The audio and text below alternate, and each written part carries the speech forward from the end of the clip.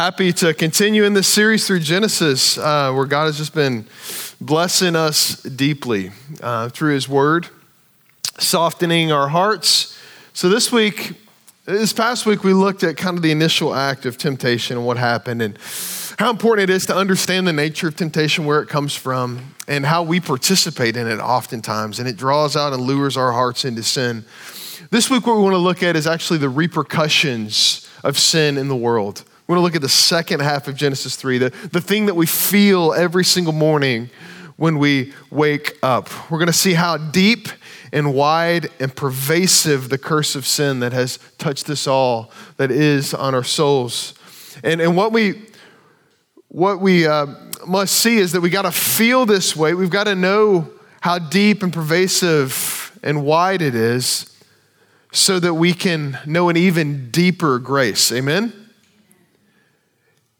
If sin is a shallow issue to God's people, grace will be a shallow issue to God's people as well. You know, I know it's November, guys, but, and by the way, isn't this going to be the best New Year's Eve ever? It's going to be amazing, isn't it? It's going to be a great celebration for us as we bring close to this year. But I was thinking about some Christmas hymns this week. I was thinking about this one that a fellow by the name of Isaac Watts wrote. And it's called Joy to the World. You've sang it before. I think it's the third verse in it that has everything to do with Genesis 3. Let me read it for you. I will not sing it. I'll spare you that. But it says this: Joy to the world, the Lord has come. No more let sins and sorrows grow, nor thorns infest the ground. He comes to make his blessings flow. Far as the curse is found, far as the curse is found, far as the curse is found. What we are going to discover today, church, is that God's grace has abounded all the more to every place that the curse of sin has touched. So we're going to dig into that today. And our big idea for Genesis 3, 7 through 23 is this: rebellion against God causes pain, it causes conflict, and it causes death. But confession leads to life through grace. So let's dig into that. The first point is this: the Lord confronts sinners in order to lead us to confession. I'd never thought about this before, but what we're going to see in the first, 7 to 13 here, what we're going to see in Genesis 3 is that the Lord is actually interrogating Adam and Eve to get them to the point of confession of their sin. I'd never thought about this, never crossed my mind at why God had asked so many questions of them. And really what we see about confession is that it's a model for how we will relate rightly to God after sin has entered the world. He does it right in the garden for us. Some of us in this room can't stand conflict, and some of us, well, let's be honest, we like it a little too much, right? But no matter where you are on the spectrum, the confidence that we have in Jesus gives us strength and power to lean into the biggest and most pervasive conflict that any of us have ever faced before, which is our conflict with God, our Father in heaven, because of sin. One of the single best lessons I've ever learned was from my friend Rod when I was doing a church planting residency at his church at Christ Church in Swanee. And he said, and he just kind of said it in passing. He said, one of the lessons I've learned in life is that no matter how painful conflict is, lean into it. Don't lean away, because it will find you. If you lean into it, God will bless you as you walk into conflict with the power of His Spirit. So that's what we want to do today, is we want to lean into the conflict and learn from what has happened in Genesis chapter 3, because what it does is it models for us a new way to relate to God post-sin. And so let's look at Genesis 3, 7 through 13. I'll ease through this with us here. The Word of God says this: Then the eyes of both were open. This is after they had partaken of the fruit of the tree that God told them not to. And they knew that they were naked. And so they immediately respond to this, and they sewed fig leaves together and made themselves loincloths. What a pathetic picture for us, right? And they heard the sound of the Lord God walking in the garden in the cool of the day. And the man and his wife hid themselves from the presence of the Lord God among the trees of the garden. But the Lord God called to the man and said to him, "Where are you?" And the man said, "I heard the sound of you in the garden, and I was afraid because I was naked, and I hid myself." And he said, "Who told you you were naked, Adam? Have you eaten of the tree which I commanded you not to eat?" And the man said, "The woman whom you had gave me," this is a nice sidestep for a man, right? The woman whom you gave to be with me, she gave me the fruit of the tree and I ate. And the Lord God said to the woman, "What is this that you have done?" And the woman said, another sidestep here, "The serpent deceived me and I ate." It's nobody's fault, right? That's what we see in Genesis 3 as it's becoming unraveled here. The fruit is eaten like we talked about last week, and immediately mankind knows that something is deeply wrong in their identity. There is shame. I am not enough. We are not enough. God is among them. He's always been among them. And because of this rebellion that's sure to bring death into the world, now their first instinct is to do what? To hide from God. So where's the deception here? The deception is that somehow they believe that God won't see them in the trees. But we know from Genesis 1 that he's the God of the trees too, right? You know, it makes me think of when my oldest daughter Tatum was younger, her favorite game to play was hide and go seek, right? Anybody else hide and go seek? It's your game. It's what you play. Well, we still played around our house as well, but when she was younger, the place she would always go and hide is behind the curtain in the living room. You know, and the picture is this, you know, she's behind the curtain, her toes are sticking out under the curtain, and the curtain is moving around like this, and I'm walking around. Man, where could Tatum be? Is she in the cabinet? And you just hear, you know, and the curtain's moving around, and then you go over and you find her. Oh, there she is. I couldn't believe it. This is the picture of the garden, right? This is the picture of the garden. When I read this account in the garden, I can't help but think about how Adam and Eve were like toddlers trying to hide from God. We'll hide in the trees. He'll never find us there. God's like, "Oh yeah, I made the trees too, and I'm among them," right? And the reason why it's important to sit here, because, you know, we hide too. You know, we hide too, and we have, you know, more mature ways of hiding in our sin. But the question that God asked them, the interrogation as it ensues, begins with a question that I want you to consider today as well. Where are you? Where are you today? What is it that you are trying to hide in today? Where is it where you are trying to cover up and stitch your life together with fig leaves today? Where are you? Because behind the curtain of our sin, that's where we hide. And the only thing is that we forget that God is behind that curtain as well. Hebrews 4:13 says this, that basically nothing is hidden from God in his sight. All is laid bare. All are naked and exposed is what the writer of Hebrews says. That's the nature of who we are. Now, you would think if we had the provision of grace that God has given to us, we have no reason to hide anymore. And we have the fact that we can't actually hide anyway, that we would want to confess our sins, but we don't, do we? We don't want to confess our sins because somehow, some way, we still believe that we can hide from God and that in fact is a better place. Now, the scriptures tell us that this will actually go on throughout history until Jesus returns. Book of Revelation, chapter 6 says this, that many will try to hide from God all of their lives, even up until Jesus returns. But I want you to listen to the pain of exposure and how weighty it is in Revelation chapter 6. Here's what the scripture says. Then the kings of the earth and the great ones and the generals and the rich and the powerful and everyone, slave and free, hid themselves in the caves and among the rocks of the mountains. And at Jesus' return, here's what they're calling out. Calling to the mountains and the rocks, fall on us. Hide us. We can't hide from him. Please hide us from the face of him who is seated on the throne and from the wrath of the Lamb. For the great day of their wrath has come, and who can stand? The shame and exposure of sin, when we try to handle it on our own, leads us to always think very dark thoughts. I mean, just think about this. If you've ever been exposed in your sin in a major way, and many of us in the room have, right? You've been found out in a very, maybe some of us a very public way, maybe in within our family, within our small group, our accountability group. The first thing that people do in the church when their sin is found out is they bolt, okay? That's what happens. That's what's been happening in the church since the church started. Everything in us wants to run and hide. And what we see in Revelation 6 is that this endless game of hide and go seek that started in the garden will have an expiration date. And when Jesus returns, it'll be clear that he has known all along what we've been hiding ourselves in. But the beauty is that when there is a provision for grace, we have another way out.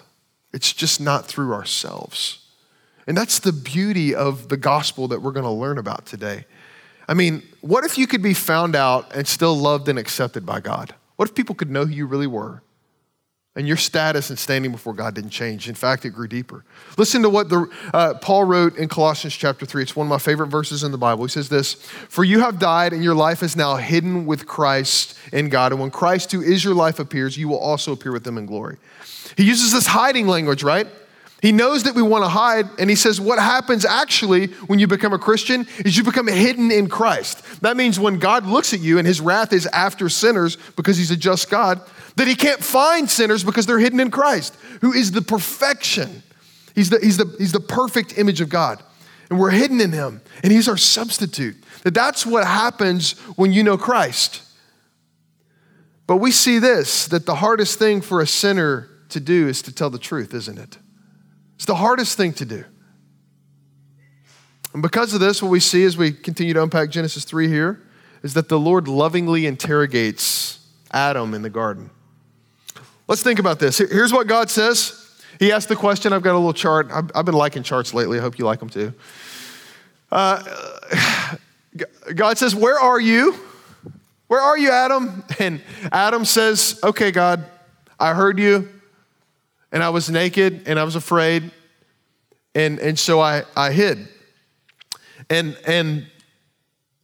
the first response to God when sin enters the world is fear and hiding. And I would say this, when sin enters your world, the same tape plays out, doesn't it? It's fear and hiding. It's that for some reason, maybe I won't be enough and Jesus won't be enough. And that's where we go to. And so this started in Genesis 3. It's the pattern that plays out in my simple heart and yours as well. So what have you done? I heard you. And then God replies to him. He says, who told you you were naked, Adam? He's kind of playing along with him. And the whole thing that God wants to do in this interrogation is to bring them to the point of confession of their sin, right?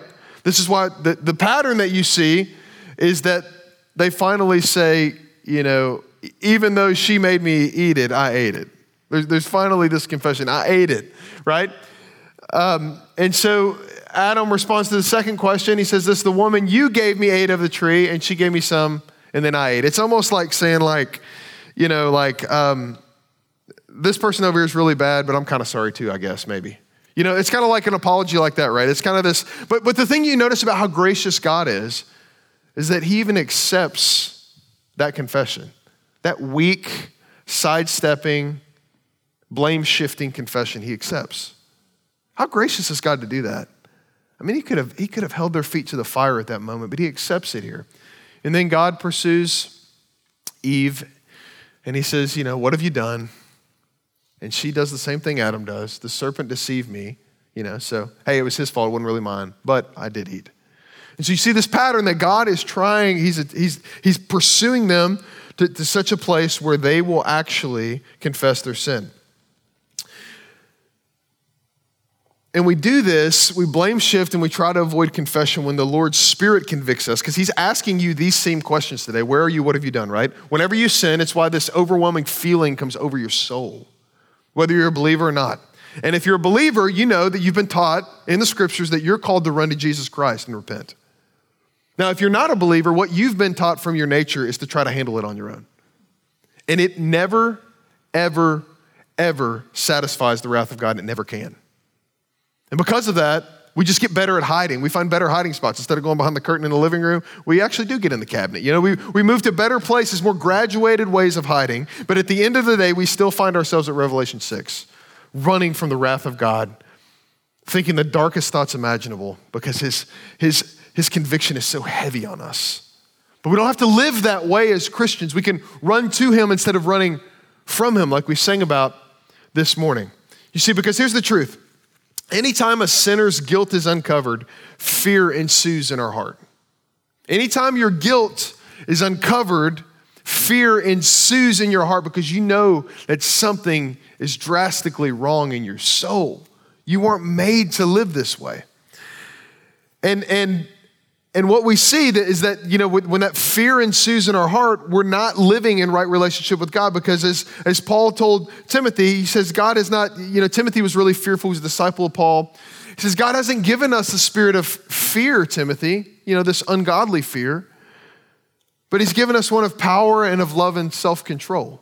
And so whenever we fear God because our sin is uncovered, we can't be pleasing to God.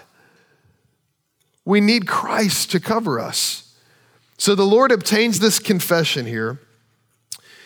And what we see is that God is concerned with quickly covering their guilt and shame. All in this same scene, we see him pursue the confession. They feel naked, they feel exposed, they realize they're naked and exposed. And God is so quick to do something about that. See, I think that's what keeps us from confessing our sins to one another so we can be healed, is because we think that we'll be exposed forever. God doesn't let them leave the garden without sacrificing for them and covering their guilt. Do you see that? Why do you think that he'll do that to you? He's never done that. When you run to him, he will cover you. He will show you grace. But there are consequences to this sin, and they're painful. Yet God promises that it won't last forever. Let's look at Genesis 3:14 through 19 here. And what God's doing here is he's declaring really new oracles, new conditions for how mankind will relate to him and what the consequences of disobedience will be. Now, even though they are awful, they are not permanent and they're not as bad as they could be. Listen to this, Genesis, let's look at the serpent first. He first kind of addresses the serpent in verse 14. Read it for us, verses 14 and 15. The Lord God said to the serpent, because you've done this, cursed are you above all livestock and above all beasts of the field. On your belly you shall go, and dust you shall eat all the days of your life. And I will put enmity between you and the woman, and between your offspring and her offspring.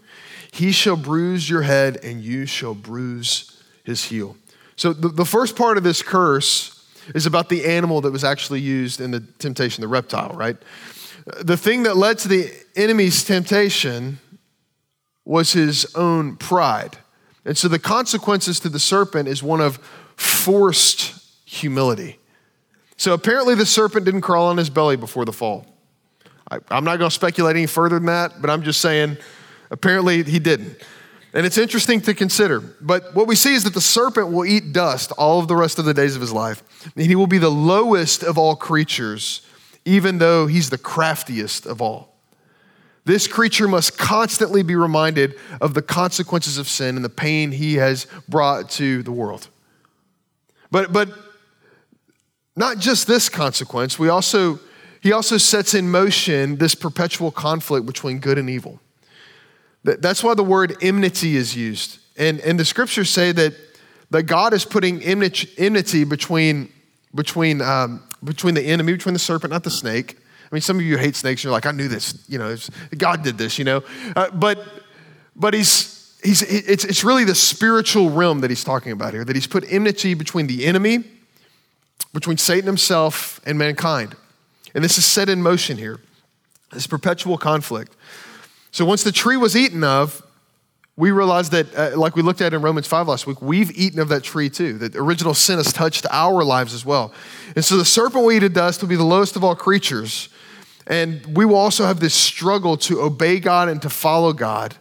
And the enemy is always looking for someone to devour in a spiritual and also a physical way. But in the agony of this truth, it will be enemies, and it'll be present in our walk with God. It'll be a struggle to follow God. There is what theologians call the proto-euangelion. Can you say that 3 times fast with me? It's this word that means first gospel in the Latin. So Genesis 3:15, anybody ever says, where's Jesus in the Old Testament? Just take them to Genesis 3:15. He's really there from the beginning. He's in Genesis 1 too, but Genesis 3:15, let me read it for you again. He says, I'll put enmity between you and the woman. We just talked about that, between your offspring and her offspring. But here's what will happen. He, the offspring of Eve, shall bruise your heel, and you shall bruise or strike, or you will bruise his head, and you shall bruise his heel. And so what he's saying here to the serpent is that, what's a stronger blow? Is it a strike to the heel or a strike to the head? It's a strike to the head, isn't it? He's saying that there's going to be pain in our relationship with the enemy for all of mankind and even for Jesus, right? My God, why have you forsaken me? It wasn't easy for Jesus. But he's saying that, as Jesus said, it is finished as well. It'll be finished. That Jesus will triumph over the enemy and crush his head. That's what Genesis 3:15 is telling us. That even though the blows that are delivered by the enemy are so painful and they mess us up so much in our everyday life, that they will not be fatal to God's children. That's what Genesis 3:15 promises us. That the seed of the woman, you remember how we talked about how important the genealogies of the Bible are? Because God is so interested in connecting the first Adam to the second Adam. And he does this over and over and over again because the second Adam is the one that crushes the head of the serpent. He wants to connect us to that so that we can have confidence that we have authority over the enemy, even when he tries to rule our lives and to tempt us and devour us, as the scriptures say.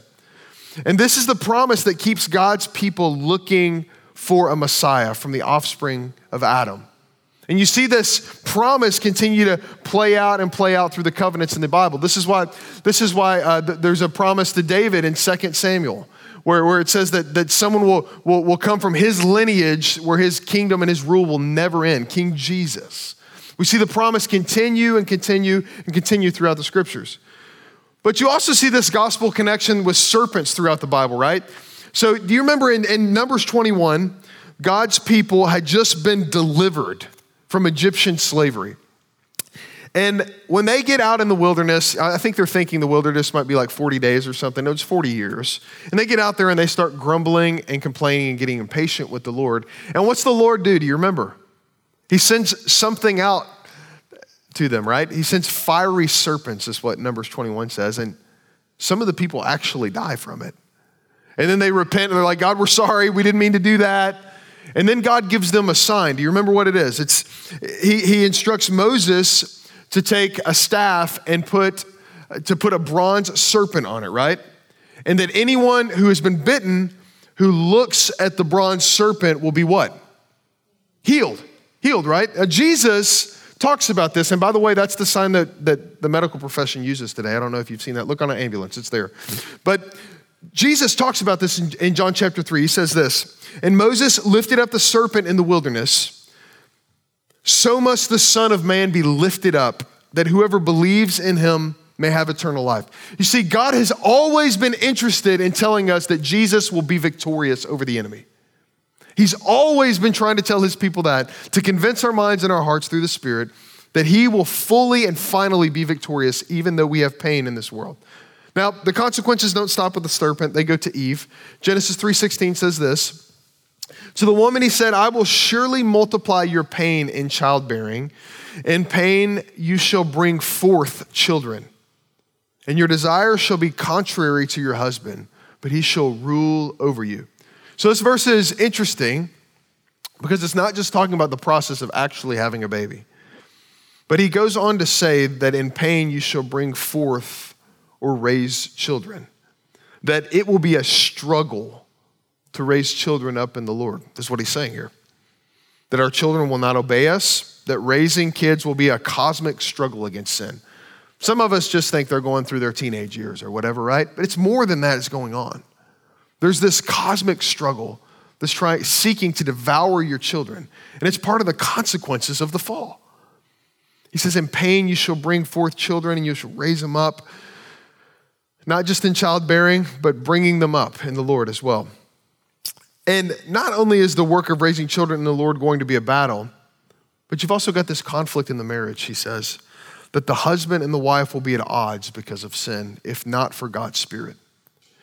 The idea of this verse is that because the woman prompted the man to sin by giving him the fruit of the tree, because she took the position of her husband's, because he abdicated, frankly,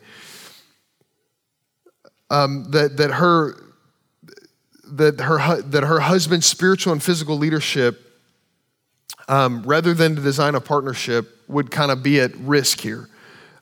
So he's saying that your desire will be to have your husband's role in the marriage. And one commentator, Alan Ross, said it like this. He says, meaning this, that the woman, when at her worst, will be a nemesis to man or the husband. And the man at his worst would dominate the woman. Isn't that the picture you see of a toxic marriage right there? It is, right? It's when you're at odds. The man is domineering, the woman doesn't want the man to lead. This is how sin affects marriage. But you remember what Ephesians 5 says we looked at last week. What the Spirit comes to do is cause us to lay down our lives for the sake of one another, and we see a flourishing marriage come from that, because that's what Jesus has done. That's the new way forward, even in marriage. So we see also Adam's consequences here. Verses 17 through 19, because you have listened to the voice of your wife and have eaten of the tree of which I commanded you, you shall not eat of. Cursed is the ground because of you. In pain you shall eat of it all of the days of your life. Thorns and thistles it shall bring forth for you, and you shall eat the plants of the field. By the sweat of your face you shall eat bread, till you return to the ground, for out of it you were taken, for you are dust, and to dust you shall return. So here we notice that Adam's consequences are also directly related to how he sinned. God is doling out the consequences in the exact way that they sinned. And so as a provider for his family or worker of God's garden, remember, that's what he was called to do, to work the ground and to lead his family, to be a worker of the garden. He says, eating will no longer be easy for you, Adam. It will be a struggle. It will be a struggle to tend the field. And play this out a little bit. Don't just think about farming. What this means for us is it'll be a struggle for you to eat no matter what your vocational field is, men. No matter what it is for you. Now, our relationship with work will be challenging. In some cases, we won't be paid what we need to be paid. In other cases, we'll work more than is healthy for our family and for our souls. In other cases, we'll be in vocations where we'll have domineering bosses that abuse their authority and blackmail us and do all kinds of stuff, right? I mean, it'll be hard to work. That's what he's saying. It'll be hard to eat. It'll be hard to work. We'll have this relationship with our work that is not as it ought to be, that thorns and thistles will attempt to choke out God's good provision. And you'll be tempted to believe that it's simply by your own labor and not God's good provision that you eat and that you earn. And because of that, your relationship with what you do earn can be toxic. This is why Jesus talks over and over and over about the love of money and how toxic it is for our souls. And it comes from a wrong relationship with our work. That's where it starts. And so humanity sinned by eating and thus will now struggle to eat. Eve led her husband to sin and now will be, because of the fall, in a power struggle with him forever. The two brought pain into the world through sin, and now painful toil will hit every part of their existence, our existence. The serpent led them to sin, and so he will be destroyed. And God leaves no stone unturned in how pervasive the consequences of sin are. That's humbling for us to think about. That what we experience as toil, as strife, as struggle in raising kids and being married or being single, whatever that is because of the fall. It's not because you had a bad day. It's not because this is 2020. It's because of the fall. Every year is 2020 because of the fall. That's the norm. But God does not stop there. He doesn't say, hey, y'all get out of here now. Because if he stopped there, we'd have no good news. But let's look at the last point here. As he sends them out, God covers us with grace. Let's look at the last 5 verses of Genesis 3 here. The man called his wife's name Eve because she was the mother of all living. That is a key verse that is often overlooked. We're going to dig into that. And the Lord God made for Adam and for his wife garments of skins and clothed them. Then the Lord God said, behold, the man has become like one of us in knowing good and evil. Now lest he reach out his hand and take also of the tree of life and eat and live forever. Therefore, the Lord God sent him out of the Garden of Eden to work the ground from which he was taken. He drove out the man, and at the east of the Garden of Eden, he placed the cherubim and a flaming sword that turned every way to guard the way to the tree of life. So this first verse we got to pay attention to. So Adam still has this endowed authority, this dominion to name creation, right? Well, that includes giving his wife a name. His wife doesn't have a name. If you look at Genesis 1, Genesis 2, even the first 7, 8 verses of Genesis 3, what's she called? Woman. She doesn't have a name yet. And so Adam, by faith here, names her a very interesting name. He names her Eve, which means what? The mother of all living. But well, hold up. I thought the consequences of sin were that death would come about this couple. Well, yeah, but there was this promise that God also gave that there would be triumph. Adam, in naming his wife here in Genesis chapter 3, is exercising faith that God's word is true. Do you see this? It is so key for us that Adam is taking God at his word, even though he denied his word in Genesis chapter 2 and the first part of 3. He's taking God at his word here. Adam is hooking himself into the promise that from the lineage of their family and specific promise to the woman, that one of her offspring would crush the enemy and that humanity would once again experience unbroken fellowship through the triumph of Jesus Christ. That's what's happening with her name. It's this beautiful promise for us. Now God enters in even more intimately here. They've made their confession. They're exposed. They realize, hey, God's in the trees, not just, in the clouds as well, and not just in the cool of the day. He's everywhere. He sees me. Nothing is hidden from his sight. We see that as well. And then what God does after they've made their confession, which is the beginning of a right relationship with God for any sinner, is confession. And it's God's kindness that leads us to repentance, right? That's what Romans 2 teaches us. And what we see is that God's so gracious that even though death is so familiar to us, it surprises us, but it's so familiar to our world. It makes us grieve that there's this promise that God is actually the first one to kill anything in the Bible, right? What's he do here in Genesis 3? He shows us how we're going to relate rightly to him. He leads Adam and Eve to confession, and he's the first one to take a life. He kills an animal. We don't know what it is, but we know he has skins. He gives them a proper covering before he sends them out of the garden. And what this shows us is that the way to relate rightly to God, which we'll see later in the scriptures, is that blood must be shed for the forgiveness of sin. The book of Hebrews tells us that. But not only that, we see that Jesus' innocent blood is sent for us, is taken for us. And it's this principle that we will need a substitutionary sacrifice to relate rightly to God. I know this is a lot of stuff that we're taking in here, but all of this is in Genesis chapter 3. That even though we've blown it, he provides for us. Even when we're in this pathetic and vulnerable state where we can't make it happen for ourselves, God is providing.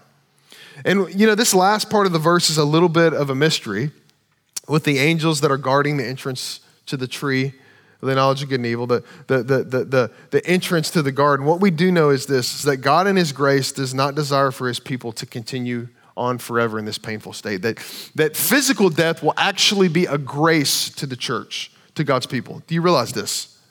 Because as Romans 8 tells us, all of creation is longing to be relieved from the pain of this physical life that started in Genesis chapter 3. And that's why the scriptures show us that to relate rightly to God, we've got to be born again spiritually. And that when we enter into his presence, we will be given new physical bodies. But we must die. You must realize that you are dead spiritually, one, and confess that. And we will all die physically.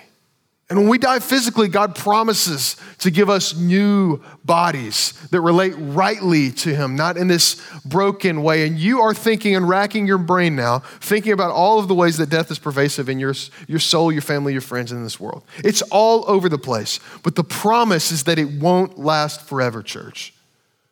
And that's great news for us. That's how we can walk into the darkest situations and share hope with people. Because it's not going to be this way forever. It's not going to be this way forever. All of your life is not going to be 2020, okay?